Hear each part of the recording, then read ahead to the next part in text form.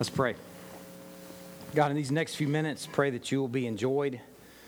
Pray as we gather here at Crosspoint, I want to pray for a sister church in this community. I want to pray for First Baptist Church in Greenville. I want to pray for Terry Blankenship and just thank you for your ministry through him, Lord. I pray for Terry, for his worship. Lord, I pray that Terry is amazed by you.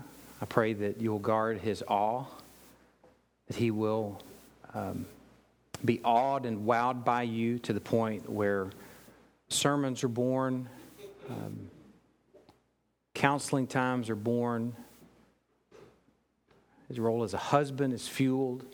His role as a father is fueled by worship, ultimately.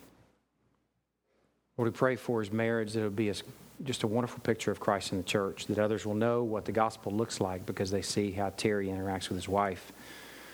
Lord, we pray for their community there, the people of God at FBC Greenville. Lord, we pray that it's a people that are like-minded, a people that have a sweet peace with each other because of the finished work of the cross. Lord, I pray that it's a people that are good about keeping a short account with each other, a people reconciled to you and to each other. Lord, I pray that they are a sweet aroma of worship, smelling like Christ to you, that others will smell that aroma of worship and they'll be drawn to it, and that the facilities won't be able to support the growth that you bring to that body. Lord, in whatever way that we can serve alongside this church, we pray that you'll give us eyes for that, whether it's just serving with a brother or sister in a work setting and enjoying the Lord together in that setting, or whether it's something official, and just pray that, or something more corporate. Just pray that we'll be faithful to do what we need to do there. We love you in FBC Greenville. We love you in Crosspoint, and we look forward to what you have in store. Lord, this morning for this body, I pray for a really high view of the Word. I pray that the Word will be the thing that shapes our view and understanding of all things, and this morning specifically baptism. I pray that you'll give us an Ebenezer and a piton and an instrument that we probably don't have right now. By the end of this message, that we'll have something to grab hold of, that's something that's solid. We love you, Lord. It's in Christ's name we pray. Amen. We are in a series of messages on the church. How this began is a couple months ago, Brad Cardwell was preaching a sermon on the difference between missions and ministry, that there is a difference. He differentiated between the two, indicating that ministry was an outflow of the church, but that missions was planting the church. So going to a foreign land is not necessarily a mission journey. It can be a ministry journey. And that's cool. It's not saying that it's some sort of lesser thing. It's just saying let's not call it a mission journey if it's a ministry journey. And let's be intentional about engaging missions as well as ministry. And missions being looking for where the church is weak or absent and taking the church there and planting the church there. A sustainable, multiplying body of believers would be our burden in mission work. So that makes a lot of sense as we're hearing that. Dots are connected, but we also realize that it brought up some questions. Do we even really know what the church is? Do we know what we're supposed to be looking for? Are we able to recognize what may be absent in a location? And are we able to bring what needs to be there according to what our Bibles say the church is? It seems like a no-brainer question. Somebody says, what's the church? And you say, what's that building right down the street? You got it wrong already. Somebody says, what's the church? It's, well, we have 98 of them here in Greenville, serving 25,000 people. We have 98 church buildings. That can seem harsh to say something like that, but it's something that we need to consider. We also need to consider, are we a church? Are we just riding the coattails of those who've gone before us, just reproducing what they've done and not letting the Bible tell us what the church is? We should be driven by this, and our ethic and our understanding of who and what we are should be derived from this. I'm thankful for those who've gone before us, but you know that little exercise where you tell one Boy Scout one thing, and he passes it on to the next one and to the next one, you go all the way around the circle. By the time it gets back to the very beginning, he announces what the original statement was, and it's like nothing that it was in the beginning. We can do that with church. So it's profitable for us as a people to go back and say, what is the church? Show us what the church is. So what we've been doing these last few weeks is really coming up with a definition from the Bible. So far we have this definition, and this is from, 7 or 8 sermons. What even is the church? The church is an accountable people who are led and leadable, taught and teachable, loved and loving, and what we considered last week and this week, a baptizing people. We only have one more thing left, and that will be a supping people, and that's where we'll go next week. But today we'll finish up the baptizing people. Last week we considered 2 things. Last week we spent most of our time in the Old Testament.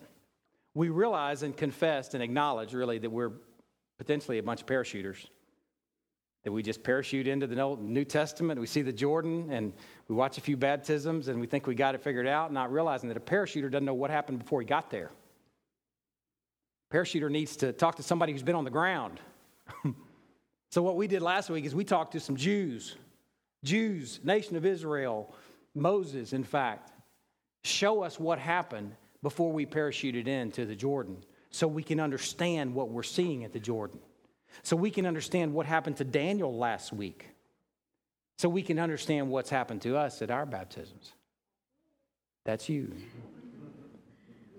Okay, so that's where we're going to go this morning. First of all, we're going to go back and pick up that God baptizes his people. I want to show you what happens to Christ in regards to that. We learned last week that God baptizes people as we looked at Noah, as Noah and his family who go through a watery ordeal and come out the other side on dry, crunching, here, crunch, crunch, ground, preserved, protected, taken care of by their God.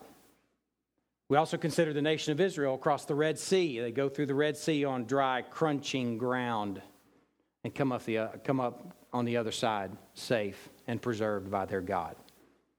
And those aren't a stretch to look at those in terms of baptism because our New Testament writers do as well. Peter referred back to Noah and said this refers to baptism. And Paul referred back to baptism in the account of the Red Sea parting. So we realize that God baptizes his people. We also considered last week that God washes his people. When the nation of Israel showed up at Sinai where God's going to come down and show up, God tells Moses, go get everybody cleaned up because I'm going to be here on the 3rd day. So the nation of Israel has to go bathe. He also has Aaron and Aaron's sons, the priests, wash at their ordination. And then they have to wash every time they go serve. They have to wash up with water. In fact, there's a water basin at the tabernacle and temple itself for cleansing before you ever even come into the presence of the Lord. And then we considered the sacrifices, especially the burnt offerings that are washed themselves. That God washes his people, he washes his priests, and he washes his sacrifice. Now, in light of that, let's look at Matthew chapter 3. As you're turning there too, if you have pen and paper, if you're one of those to take notes, let me give you a map of where we're going this morning. I want to prepare you for a handful. If you're lazy, you're not going to get anything this morning. But if you're ready to do the work of good listening, the work of active listening, and man, I was thinking about this yesterday. I was thinking, man, I know our sermons are long compared to the norm. But then I thought, people go to a movie for an hour and a half like this.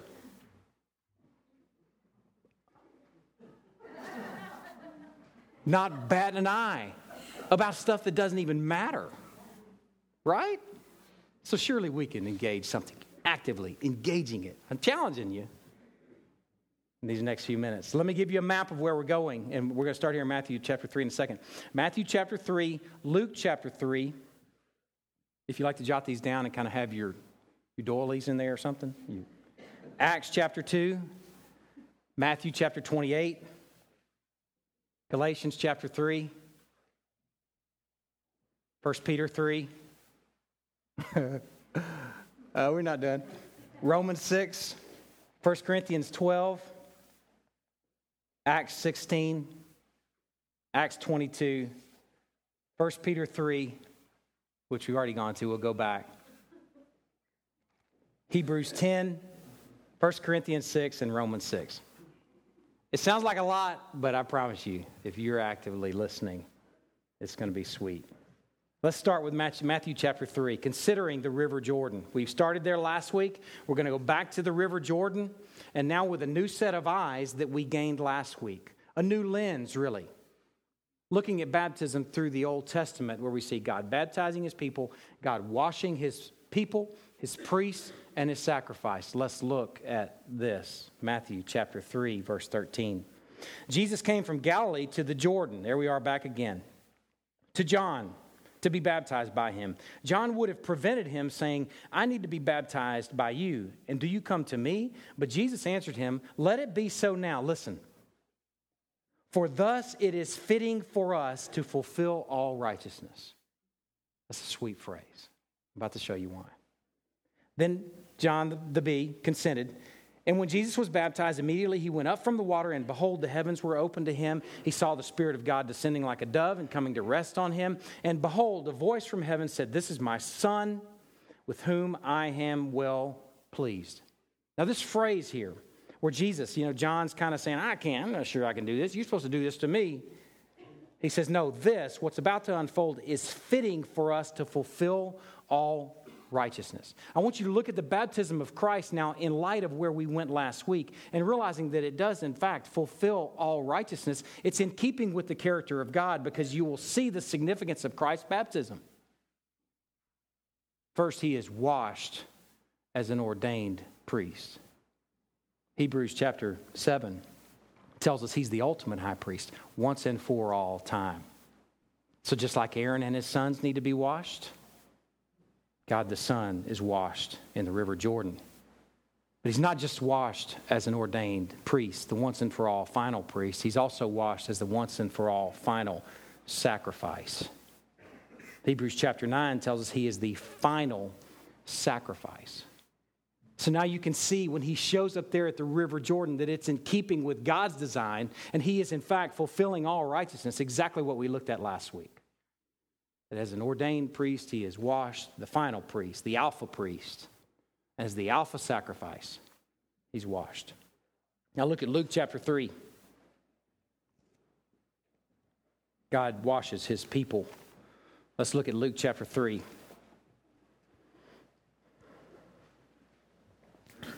Now we're going to see God baptizes his people in light of Christ. Luke chapter 3, verse 15.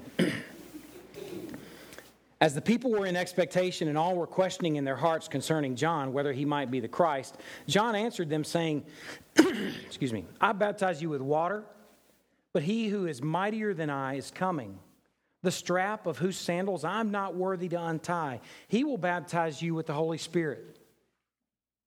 That happened, right? Everybody that knows their Bible knows that happened in Acts chapter 2 where the Holy Spirit shows up. Acts chapter 2 specifically. Peter preaches the former chicken of Passover is now the bold preacher of Pentecost, and the Holy Spirit shows up, and there's flames of fire on top of them, and they're speaking in these unknown tongues. The Holy Spirit does indeed show up. He says he will baptize you with the Holy Spirit, and then he says he will baptize you with fire. His winnowing fork is in his hand to clear his threshing floor and to gather the wheat into his barn, but the chaff he will burn with unquenchable fire. The baptism of the Holy Spirit is pointing toward Pentecost, but the baptism by fire is pointing toward judgment. A very underpreached, underhandled reality for every single one of us. And a very underrepresented role for our Christ as the one that's holding the winnowing fork. As the one who will bring the fire, as the one who will do the judging as he clears the threshing floor. And here's the beauty for God's people. Just like they passed through the river, the Red Sea, it just says they passed through the River Jordan, just as they came out the ark on dry, crunching ground. The people of God will pass through this time of judgment by fire. God has deluged this earth with water already. He's promised he's not going to do that again. But Peter tells us in 2 Peter that there's another deluge coming, and that deluge will be fire. And just like God has preserved his people through the watery ordeal, in this case, he will preserve his people through the fiery ordeal. And his people will step out on the other side on dry, cool ground, delivered and preserved. It's just so fitting in light of the Red Sea passing. The very thing that God's people are preserved through becomes the instrument of judgment for the Egyptians. The very thing that Noah and his family are preserved through becomes the instrument of judgment for the entire world. And in light of that John here and Luke records it, puts baptism and judgment together. That's going to come full circle at the very end of this sermon, engaging how our context views baptism. Let's look at the church now. What does this baptism thing have to do with the church? Why is this part of the church series? Did we just need an extra Sunday, something to talk about, or should it be part of this church series? For we have no seas to cross, right? We have no Egyptians behind us, hot on the chase. We have no priests to wash.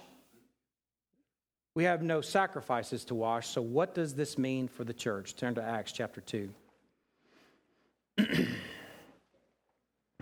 passage I spoke of just a moment ago. Let's look at it. Acts chapter 2, verse 1.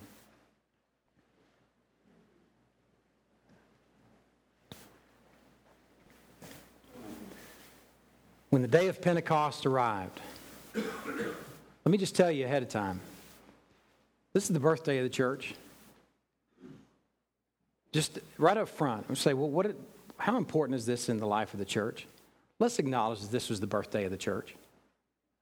When the Holy Spirit came down and began to dwell in the heart of man, in the heart of a people. When the day of Pentecost arrived, they were all together in one place, a sweet sound of community. And suddenly there came from heaven a sound like a mighty rushing wind, and it filled the entire house where they were sitting. And divided tongues as of fire appeared to them and rested on each one of them. And they were all filled with the Holy Spirit and began to speak in other tongues as the Spirit gave them utterance. Now look over at verse 37. Peter goes on to preach that first sermon on the birthday of the church. And then it says in verse 36, he says, "Let all the house of Israel therefore know that certain that God has made him both Lord and Christ, this Jesus whom you crucified." Now when these people heard this, they were cut to the heart. They said to Peter and the rest of the apostles, "Brothers, what shall we do?" And Peter said to them, listen, he said, "Repent and be baptized, every one of you, in the name of Jesus Christ, for the forgiveness of your sins, and you will receive the gift of the Holy Spirit. For the promise is for you and for your children and for all who are far off, everyone whom the Lord our God calls to himself." And with many other words he bore witness and continued to exhort them, saying, "Save yourselves from this crooked generation." So those who received his word were baptized, and there were added that day 3,000 souls. On the birthday, you ask the question, why is this part of the church series? Why is this important? On the birthday of the church, the Holy Spirit shows up, and the first 3,000 charter members of the church are baptized. Baptism matters so much in the life of the church. Turn to Matthew chapter 28.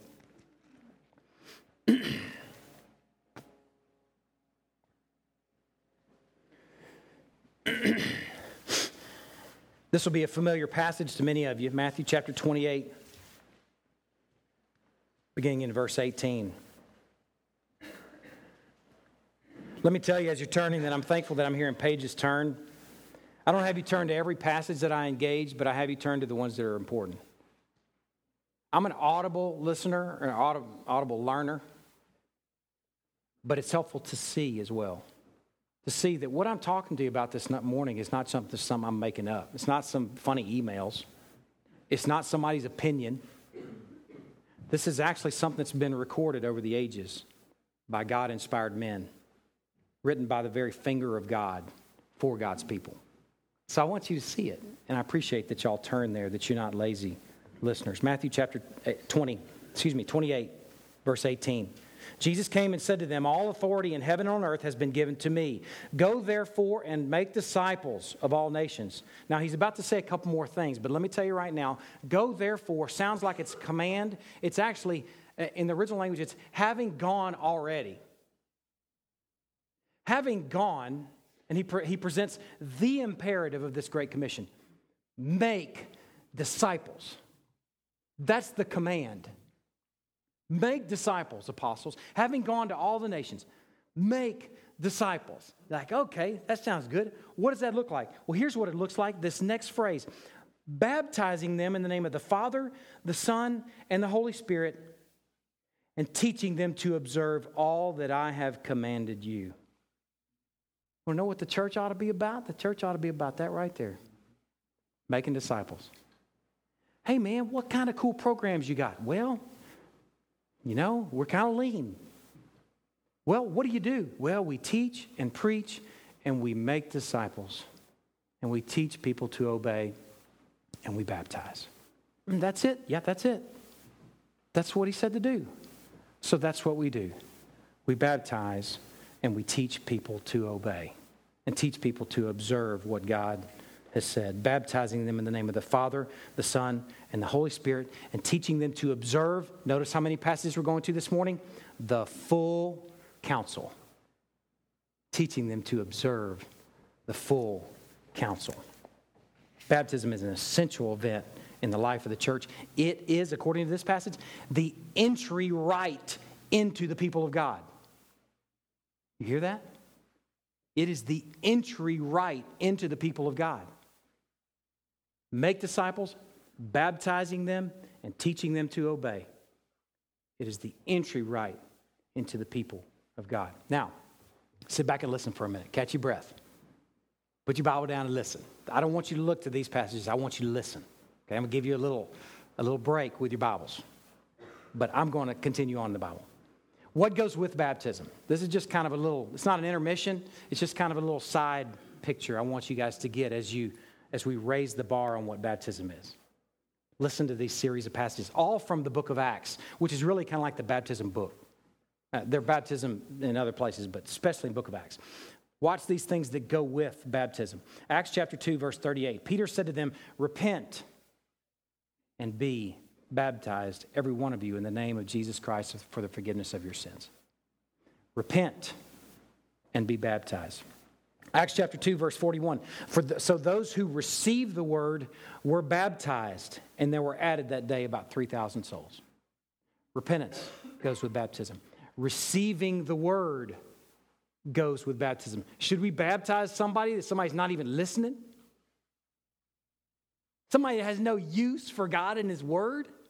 Somebody that you can't even beg them to engage a sermon or a Bible study. Let's get you baptized. That doesn't look right, because receiving the word goes with baptism. Acts chapter 8, verse 12. When they believed Philip as he preached good news about the kingdom of God in the name of Jesus Christ, they were baptized. Belief goes with baptism. Acts chapter 18, verse 8. Crispus, the ruler of the synagogue, believed in the Lord together with his entire household, and many of the Corinthians, hearing Paul, believed and were baptized. Acts chapter 22, verse 16. This is the account of Paul. It says, now why do you wait? Rise and be baptized and wash away your sins, calling on his name. So right here we have the washing away of sins and the calling on of his name going with baptism. It's so much more than a short dip in a cool pool. It's so much more than just an occasion to get wet and have kind of some new sentimental memories. It's so much more than that. It goes with repentance. It goes with receiving his word. It goes with belief. It goes with belief. It goes with belief. Example after example after example. And in that last case, it goes with the washing away of your sins and the calling on his name. Baptism is a big, big, big deal. Now let's look at some specific passages. Grab your Bible again. What is baptism? Galatians chapter 3. Just a 2-second look at Galatians chapter 3.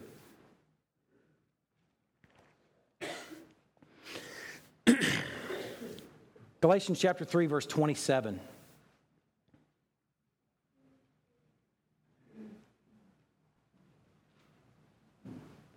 For as many of you as were baptized into Christ have put on Christ. I'm not going to spend a lot of time on this one. I just want you to see that baptism is putting on Christ. He doesn't say as many of you as were, almost as many of you as were baptized are the number that have actually put on Christ. Or he doesn't say, there's a lot more of you that have put on Christ than were baptized. Or there's a lot more of you that were baptized and put on Christ. They go together. This is baptism, putting on Christ. It actually is donning. I like to use old-timey words for new things that we need to engage. And don is a word that we used to use for gas masks. Don your nuclear NBC gear. Don your gas mask. It's always a weird word, but this is a weird word for us. We need to engage a weird word to go, okay, I'm going to don Christ. I want to put him on, and that's what we do in the rite of baptism. We put on Christ. Now look at 1 Peter 3. This is a passage we engaged last week. We're going to engage in here again just for a moment.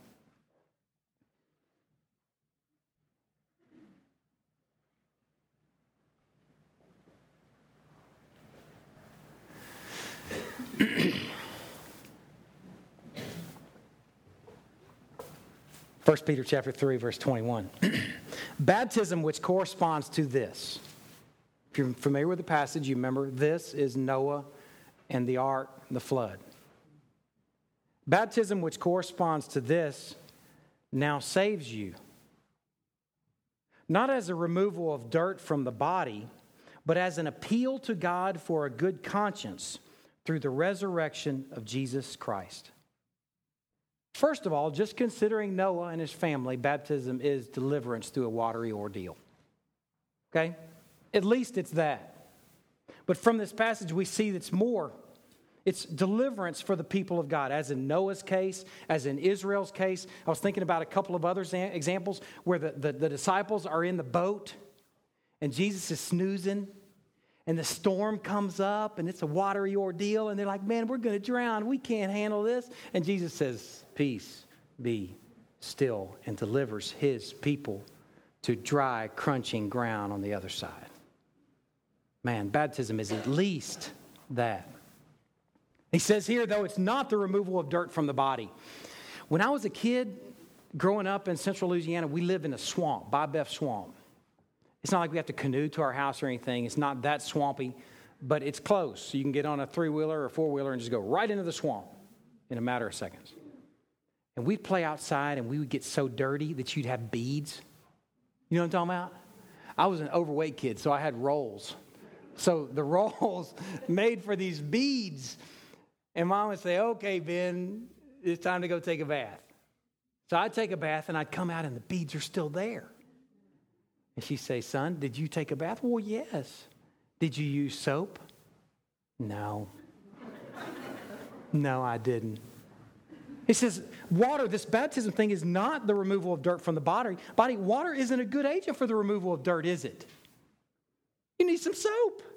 You need some sort of detergent. So I used the example last week. A gecko jumps on your back. I need to go wash myself.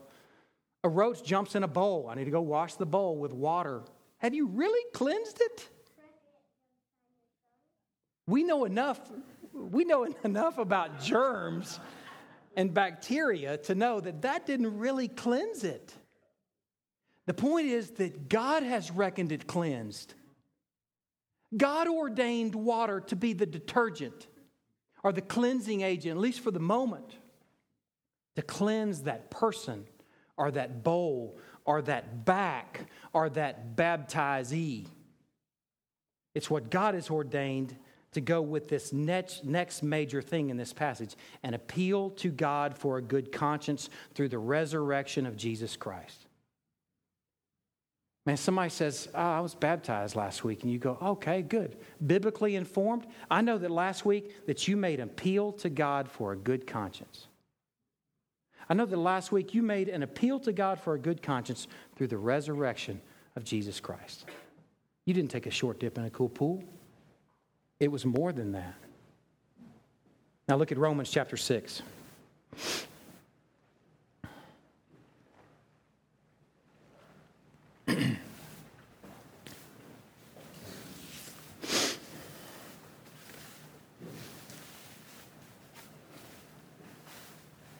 Romans chapter 6. We're asking and answering the question, okay, what is baptism? So far we have that it's putting on of Christ. Secondly, we have that it's an appeal to God for a good conscience through the resurrection of Jesus Christ.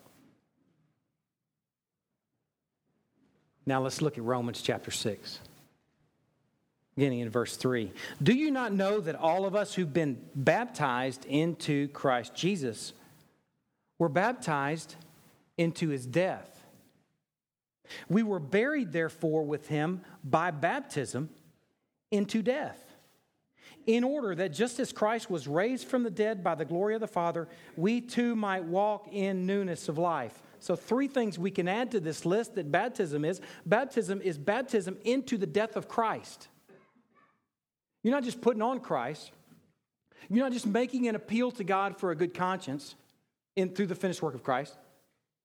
You are also being baptized into his death. And he also says right here in verse 4, he says, we're buried with him by baptism into death. You're also buried with him. You're buried into his death, or you're baptized into his death. You're baptized into his actual burial. And then the beauty is, you're also baptized into his resurrection.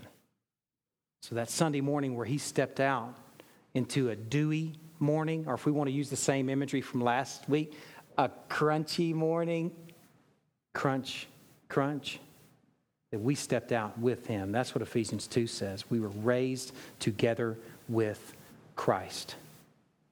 Man, through baptism.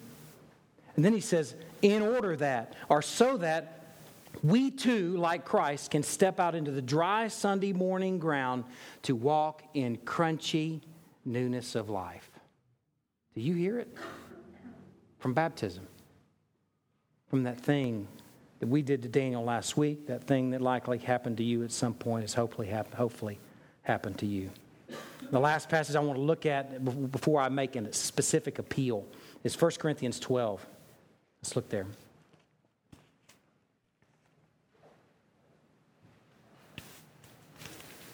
You're about to understand why I'm working so hard at explaining what baptism is. It's because I'm about to make a specific appeal that's critical.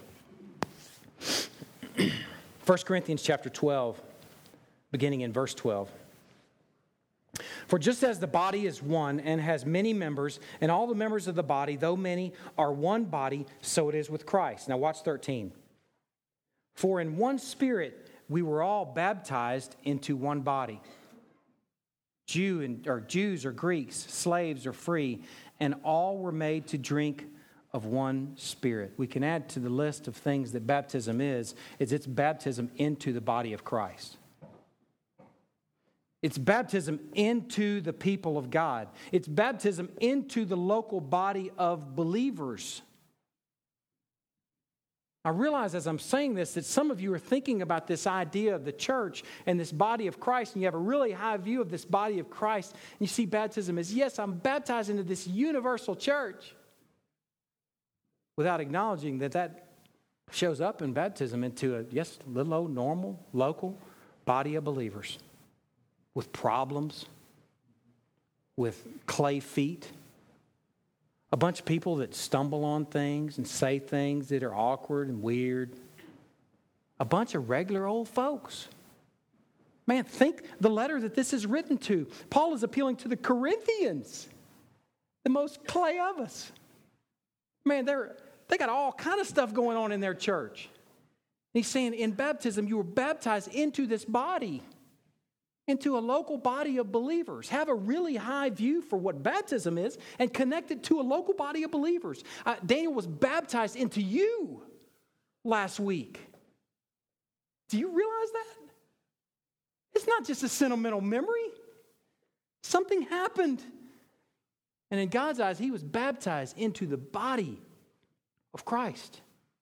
Baptized into the people of God. Baptism is so much more than a personal profession of faith. And I want to confess my own history of parachuting. Because there's many a time from that water that I've said, this is a public profession of faith, and what's about to happen here is merely symbolic. I was in parachuting. Man, it is more than a profession of faith. It is baptism into a people. It's at least a profession of faith, but something is happening that's bigger than the individual. Daniel was baptized into the people of God. What I hope you're seeing from these last few verses is that baptism is big. It's more than a short dip in a cool pool. Baptism is big, and here's where I want to go in these next few minutes. I fear that we may have undershot the meaning of baptism and the gravity and impact of baptism for fear of making it a works salvation. For fear of attaching some sort of thing that you can do to be saved. And you know what? We better be afraid of that. But for fear of that, we've swung to the other direction to only call this symbolic, to where it has no real oomph. There's an important question that comes up when people talk about baptism, and here's the question. It goes like this. When the writer is talking about baptism with the Holy Spirit, or when is the writer talking about baptism with the Holy Spirit, and when is he talking about baptism with water?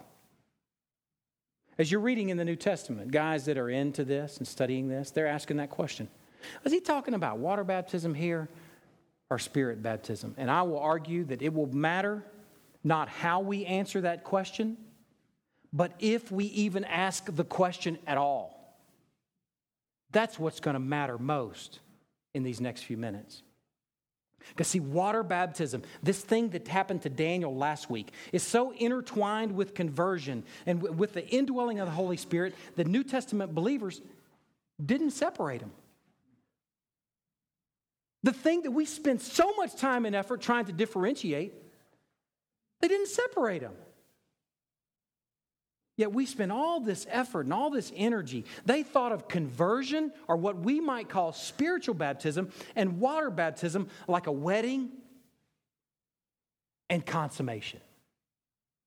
They go together. Why would anybody think otherwise? Would have occurred to them. What? Why would you even ask if they go or if they're separate? The idea of trusting Christ as Savior and Lord and months or years later being baptized would be like getting married and months or years later consummating the marriage. We could sit around and muse, are they really married? Or we could really ask the most important question and turn to that husband and wife and say, what is wrong with you? That's the bigger question. Kids, this would be like you getting an amazing Lego set. Someone just giving you this amazing Lego set that has like 8 million pieces. And then you're not even opening it. And not tearing the package open and putting the thing together. It just sits there on a shelf. It'd be like someone turning the age that they need to be to drive. And someone giving them a beautiful classic car, giving it to them. A beautiful classic car, convertible. And them never cranking the keys and getting out of that driveway and taking it out on Old Mill and letting the wind blow through their hair. The question is not, is that your car? The question is, what's wrong with you? Why would you not? They go together. Separating water baptism and conversion was just unthinkable. They went together in our New Testament context. Our desire to separate them and our fear about putting too much on this reflects, I would argue, Gnostic tendencies. The Gnostics, let me tell you who they were. The Gnostics was a heresy in the early church. The Gnostics believed that humans are divine souls trapped in a material world created by an imperfect God. They called this God the demiurge. And the problem is they separated this inner soul from everything material, including their own flesh. They separated the spiritual from the physical. And it actually became grotesque to the point where they could do anything they wanted with their body. Because they said, it doesn't impact my soul. They could participate in any wickedness they wanted. That doesn't impact my soul. That's where this line of reasoning goes when we separate the physical from the spiritual. What we need to realize is God made body and soul together. They go together. Consider Proverbs 22:15. Don't turn, listen. Folly is bound up in the heart of a child. Most people would agree that's not the beating heart. That's like this little inner rascal. Right? Folly's bound up in the heart of the rascal or the rascette. Folly's bound up in the heart of the child, but the rod of discipline drives it far from him. Oh, wait a second. We're talking about something spiritual and inner. Is somehow connected to something outer? It seems what he's saying is that the invisible spiritual heart is connected to the very visible red behind. In this case, there is a connection between the spiritual and the physical. They go together. Consider Romans chapter 10, verse 9. If you confess with your mouth and believe in your heart, you will be saved. You hear that? A real mouth that eats food. If you confess with your mouth and believe with your heart, you will be saved. For with the mouth one confesses, and with the heart one believes. The physical and spiritual go together. We need to embrace the physical event, taking with the spiritual as the pregnant and momentous moment that it should be. The material and the spiritual go together. A man who's overwhelmed with the greatness of God will sing and dance with his body because the physical and spiritual are tied together. A man who says he has faith yet has no evidence, here, show, physical expression. James says he's got no faith at all. Spiritual and physical go together. A baptism in the flesh, in a pool with an ugly painting of the Jordan, in our case. The physical should be united to the baptism of the soul because we're not Gnostics. We don't separate the two. Here's an example. Turn to Acts 16. I want to show you three examples.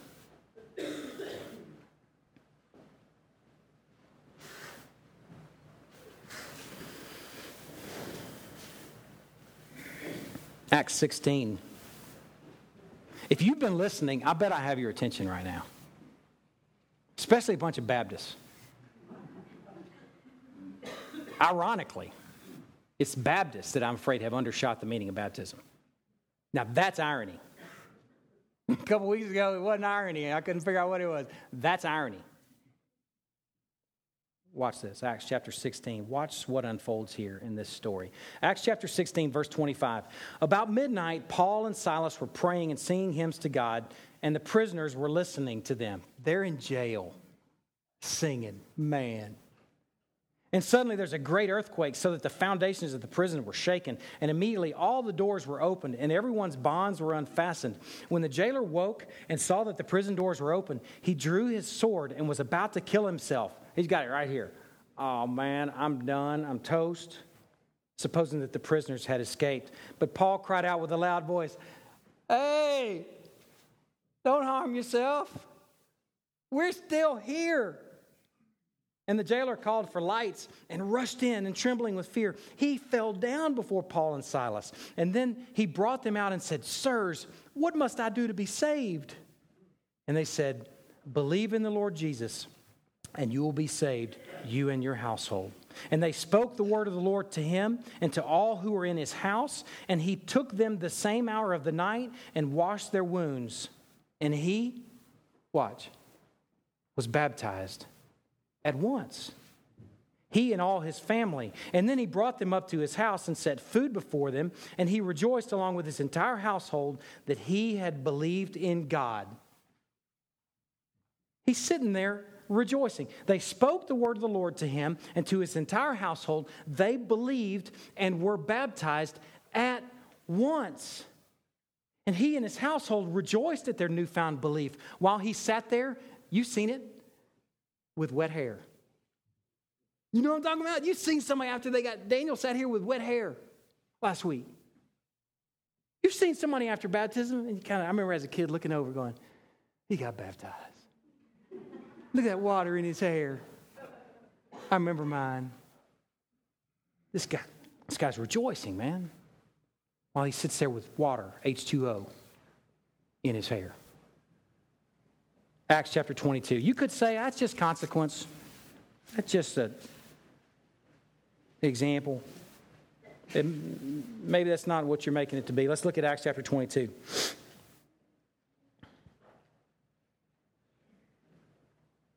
Y'all hanging?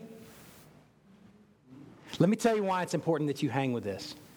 Because this is about to just blow wide open of why this matters.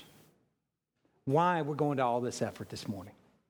So hang just a little bit longer, and then you're just going to see it. It's going to sound like that too. It's going to blow right open. Acts chapter 22, verse 12. And one Ananias, a devout man according to the law, well spoken of by all the Jews who lived there, came to me and standing by me said, Brother Saul, receive your sight. And at that very hour I received my sight and saw him. And he said, the God of our fathers appointed you to know his will, to see the righteous one, and to hear his voice from his mouth. For you will be a witness for him to everyone of what you have seen and heard. And now, why do you wait, Paul, or Saul, about to be Paul? Rise and be baptized and wash away your sins, calling on his name. Obviously, he's talking about water baptism right there. He's talking about let's get some water and either pour it over him or dunk him in it. Why do we wait? Let's get this done. And let's wash away your sins, calling on his name. See, it's more than a short dip in a cool pool. It's an appeal to God for a good conscience. Here we see it's calling on his name. It goes with repentance. It goes with receiving the word. It goes with belief. Man, so much more than a short dip in a cool pool. Go back to 1 Peter chapter 3.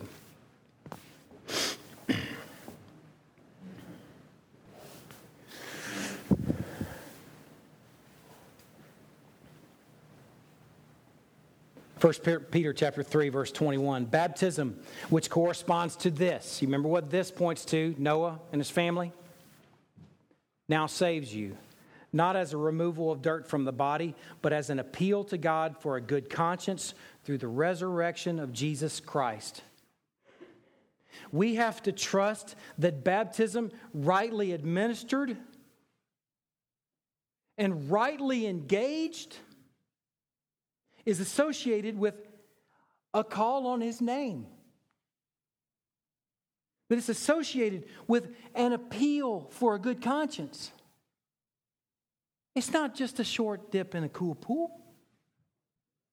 Rightly understood, rightly engaged, it's an amazing moment. And we need to trust that God shows up. When someone does that, I'm appealing to you. In the name of Jesus Christ, cleanse me of my sins. I'm calling on you to give me a clean conscience because of what he's done, not because of what I've done or because of what anybody else could do. That God shows up in that moment. Can we give God credit for showing up and washing away sins? This is not just a picture. It's not just a sign. It's not just a symbol. It's not just a shadow. It is substance. Can we see a big God showing up in a pregnant moment without going hocus pocus on the water? Oh, let me go gather up some of the water. I have some plants that aren't doing well. I have a friend that's sick. Let me go get some of this water and I'll pour it on them. Can we give this the credit that the New Testament writers do without getting all weird about this water? Can we recognize that it's God that's doing something? I'll give you an example. Ordination. Brad and Steve, I ordained you 4 years ago, 5 maybe by this point. Something like that. Brad thinks it's 5. Ordination. That moment when we had them come up here and kneel, I was the only elder at that point. Actually, there were a few when Steve was already ordained, Ron Perone, Jeff Collins. When Brad walked up here, or when Steve walked up here, he walked up here a believer, a father, a husband, a man of God. But did he walk up here an elder? No. Did he walk up here ordained? No. Was there something special about these hands? No. All I did was lay hands on them and ask God to show up and reckon this man an elder ordained by you, God. And guess what? When Steve went and sat down, when Brad went and sat down, they sat down an elder. Not because of anything that I did, because of what God reckoned. I'll give you another example. Many of you are married. You showed up to a little building on a certain day, likely a Saturday. It was July the 8th for us. We showed up 2 people. We walked into this day. I'm wearing a uniform. Christy's wearing a white, beautiful dress. We show up 2 people. And a man pronounces, I pronounce you man and wife, but God shows up and says, these are now one. I'm reckoning these 2 now one. God did something in that moment. And we don't give the credit to the pronouncer. We don't give the credit to the hands. We don't give the credit to the water and get all weird. We just say God showed up because he promised to. God did something in that because he said he would. I fear we as Baptists, for fear of work salvation, have made too little of baptism. That's irony. And we've reduced it to purely symbolic instead of seeing it as actually accomplishing something. That from baptism forward, God says, you are now a baptized child of mine, one of my people. It's more than a short dip in a cool pool. Something happens when someone confesses their dirt to the God they wronged and calls out for cleansing. There's power in that moment. Because God shows up. We have injured the weight of baptism with questions like, do we have to be baptized to go to heaven? With questions like, is someone saved if they're baptized? With questions like, if someone's hit by a car after they ask Christ to be their Savior and Lord before they're baptized, do they go to heaven? You know what? The New Testament writers never dealt with these questions. The real question is, should we even be asking those questions? Are they even appropriate questions? The New Testament writers never made the effort to differentiate between spirit and water baptism. They never differentiated between a baptized and unbaptized believer. They went together. It was a major moment where God showed up. Asking questions like this, like I just gave, disassemble a work of art into canvas and paint, and it does it damage. It does it damage. It's a childish question. It really is.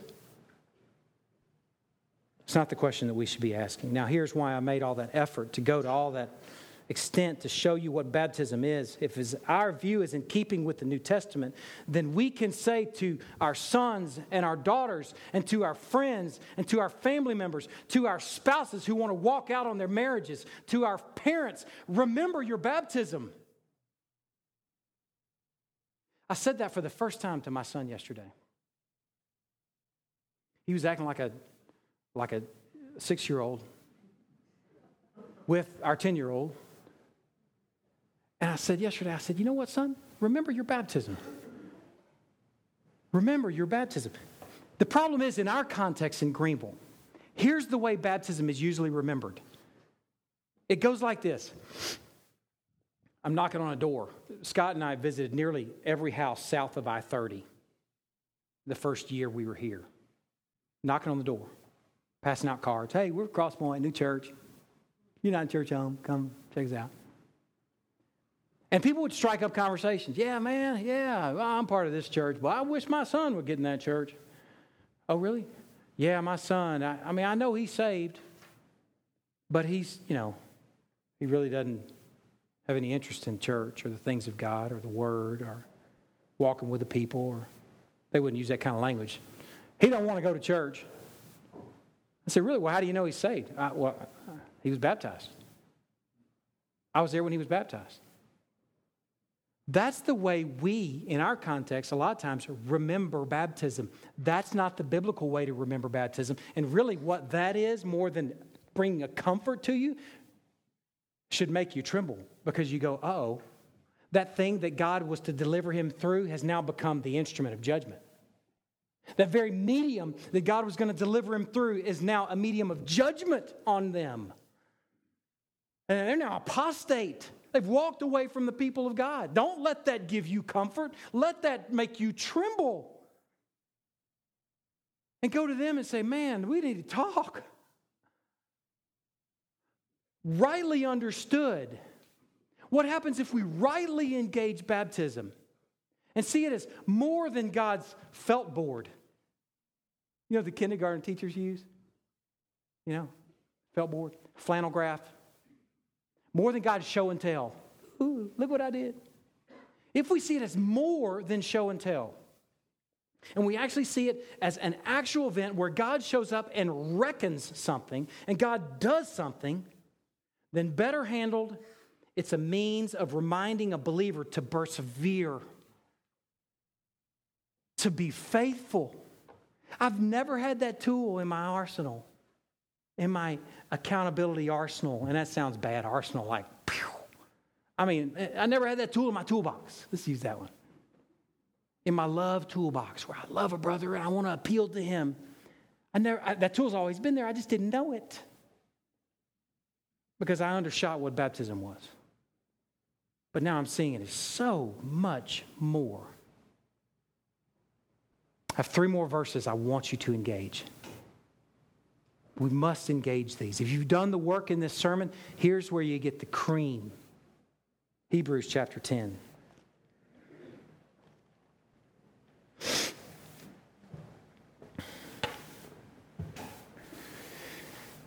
Hebrews chapter 10. We engaged this last week. Consider the finality of Christ's sacrifice, the finality of his offering, finality of his washing. That's why we don't have to wash over and over again. That's why our baptismal pools are still. See how still that is? You can't see it. There's water below that little lip there.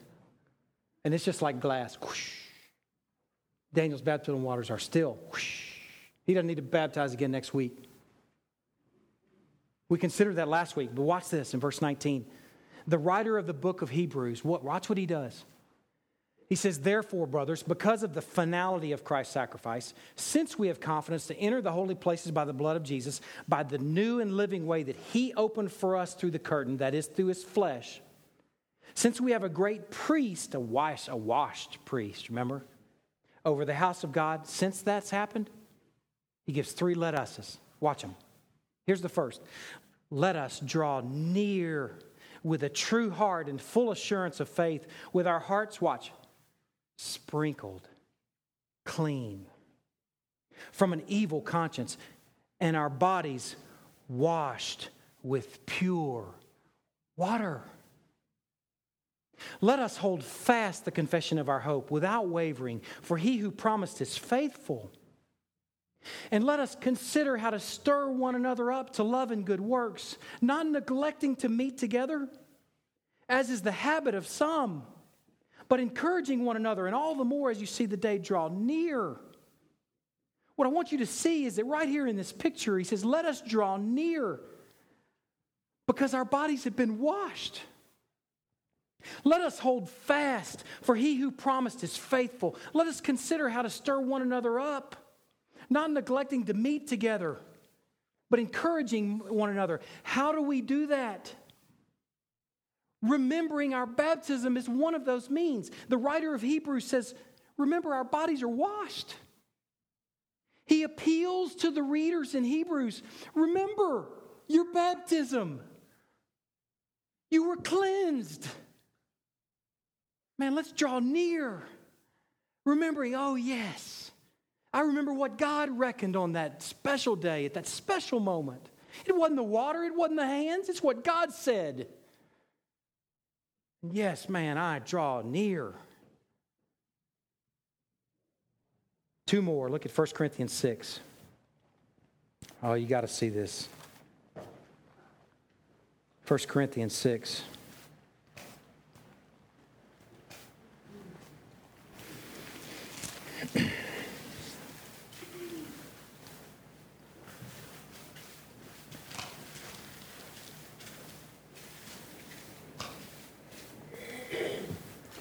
Paul's writing, remember, to the church at Corinth. Man, these guys are messed up.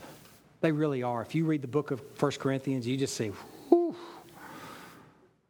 man, these guys were a mess. Paul's talking about lawsuits that they're having with each other. He says, why not rather suffer wrong? Why not rather be defrauded? In verse 8, you yourselves wrong and defraud even your own brothers. Do you not know that the unrighteous will not inherit the kingdom of God? Hear him appealing to them. Do not be deceived. Neither the sexually immoral, nor idolaters, nor adulterers, nor men who practice homosexuality, nor thieves, nor the greedy, nor drunkards, nor revilers, nor swindlers will inherit the kingdom of God. Such were some of you, but you were washed. You were sanctified. You were justified in the name of the Lord Jesus Christ and by the Spirit of our God. Paul appeals to these Corinthians. Don't live like that because you were washed. Remember your baptism. And lastly, Romans chapter 6.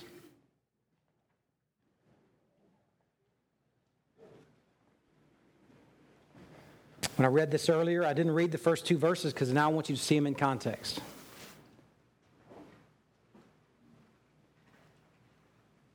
I want you to hear a loving pastor appealing to a church 2,000 years ago.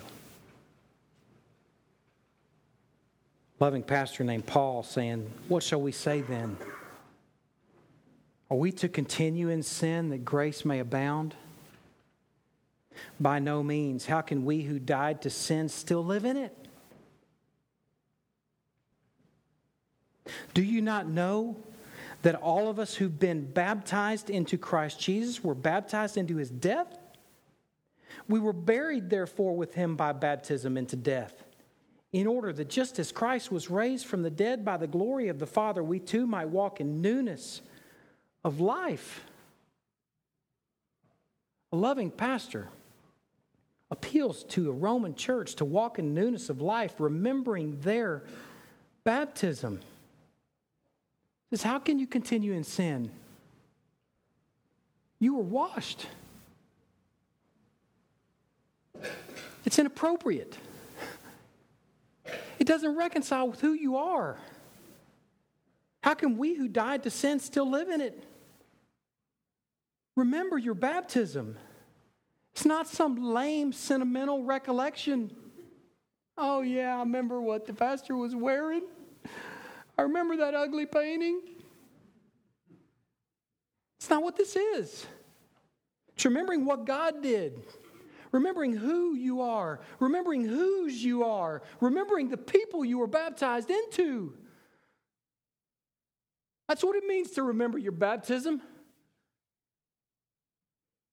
When Daniel was a young man and he thinks he's an island, we together can say to Daniel, remember your baptism, son.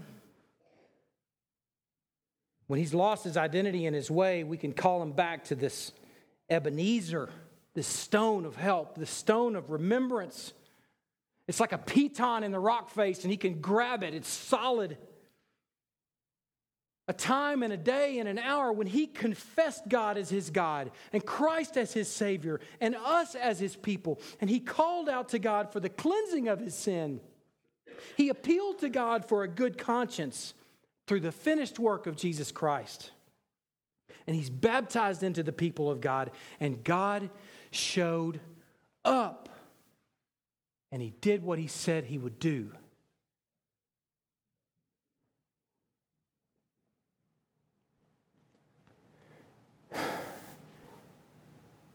Evan was 5 or 6. Luke was 5 or 6 when they were baptized.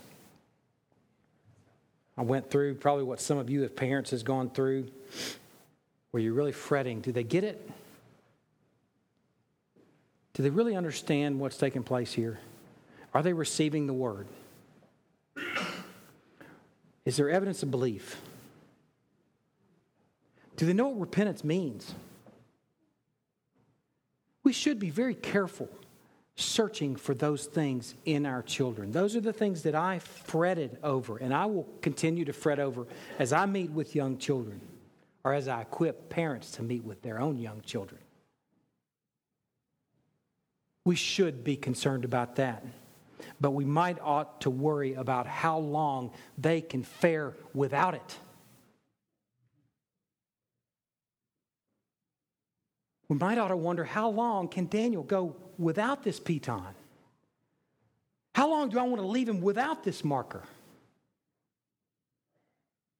My greatest concern should be, how long do I want Daniel to go without what God did here? Let's remember our baptism rightly. Let's let the word develop what it is and what we're actually remembering. Let's not ask childish questions. Let's let God do what God does. Let me pray. God, I'm so thankful for your word. I'm so thankful that it gives us understanding that we don't have on our own. Lord, I confess to you that I have had a purely symbolic view of baptism, and now seeing what it goes with.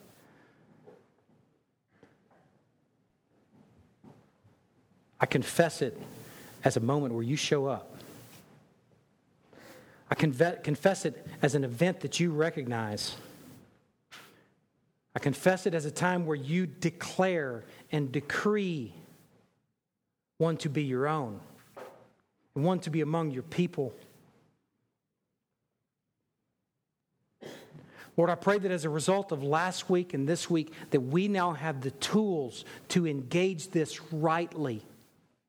And I'm talking about for future parents that are going to baptize their children, or future adults that are going to be baptized, that it will go with a call to you for the cleansing of your sin, that it will go with an appeal to you for a clean conscience in and through the finished work of Jesus Christ, that it will go with repentance, that it will go with belief, that it will go with the receiving of the word.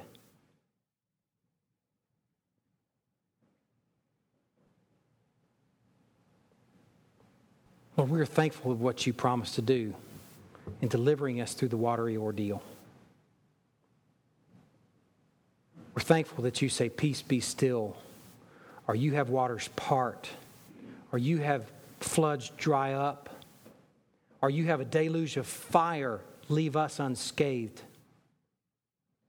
We count you as the ultimate worker. We walk in your already finished work. Thank you for this Ebenezer. Thank you for this Piton. Thank you for what you have done and what you have yet to do in future baptisms. We love you, Lord. We thank you for Jesus. It's in his name we pray. Amen. We're going to take the supper together.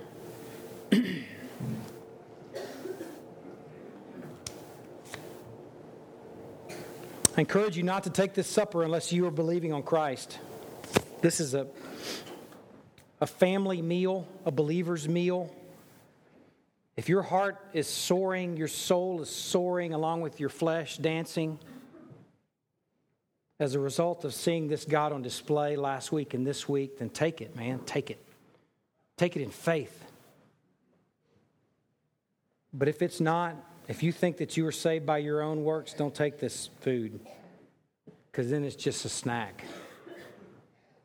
But for those who are trusting in the finished work of Christ, who are walking in that finished work as obedient believers, responding in repentance and faith, we take this meal as an act of worship. Paul says, I received from the Lord what I also delivered to you, that the Lord Jesus, on the night when he was betrayed, took bread. When he had given thanks, he broke it. He said, this is my body, which is for you. Do this in remembrance of me. In the same way also, he took the cup after supper, saying, this cup is the new covenant in my blood. Do this as often as you drink it in remembrance of me. Lord, we are so thankful for your finished work. So thankful that you, for your grace and mercy reaching so low to the likes of us. Lord, I'm thankful for your word. I'm thankful, too, for a little group of people that are hungry and teachable, who work hard in listening and obeying. Lord, I pray that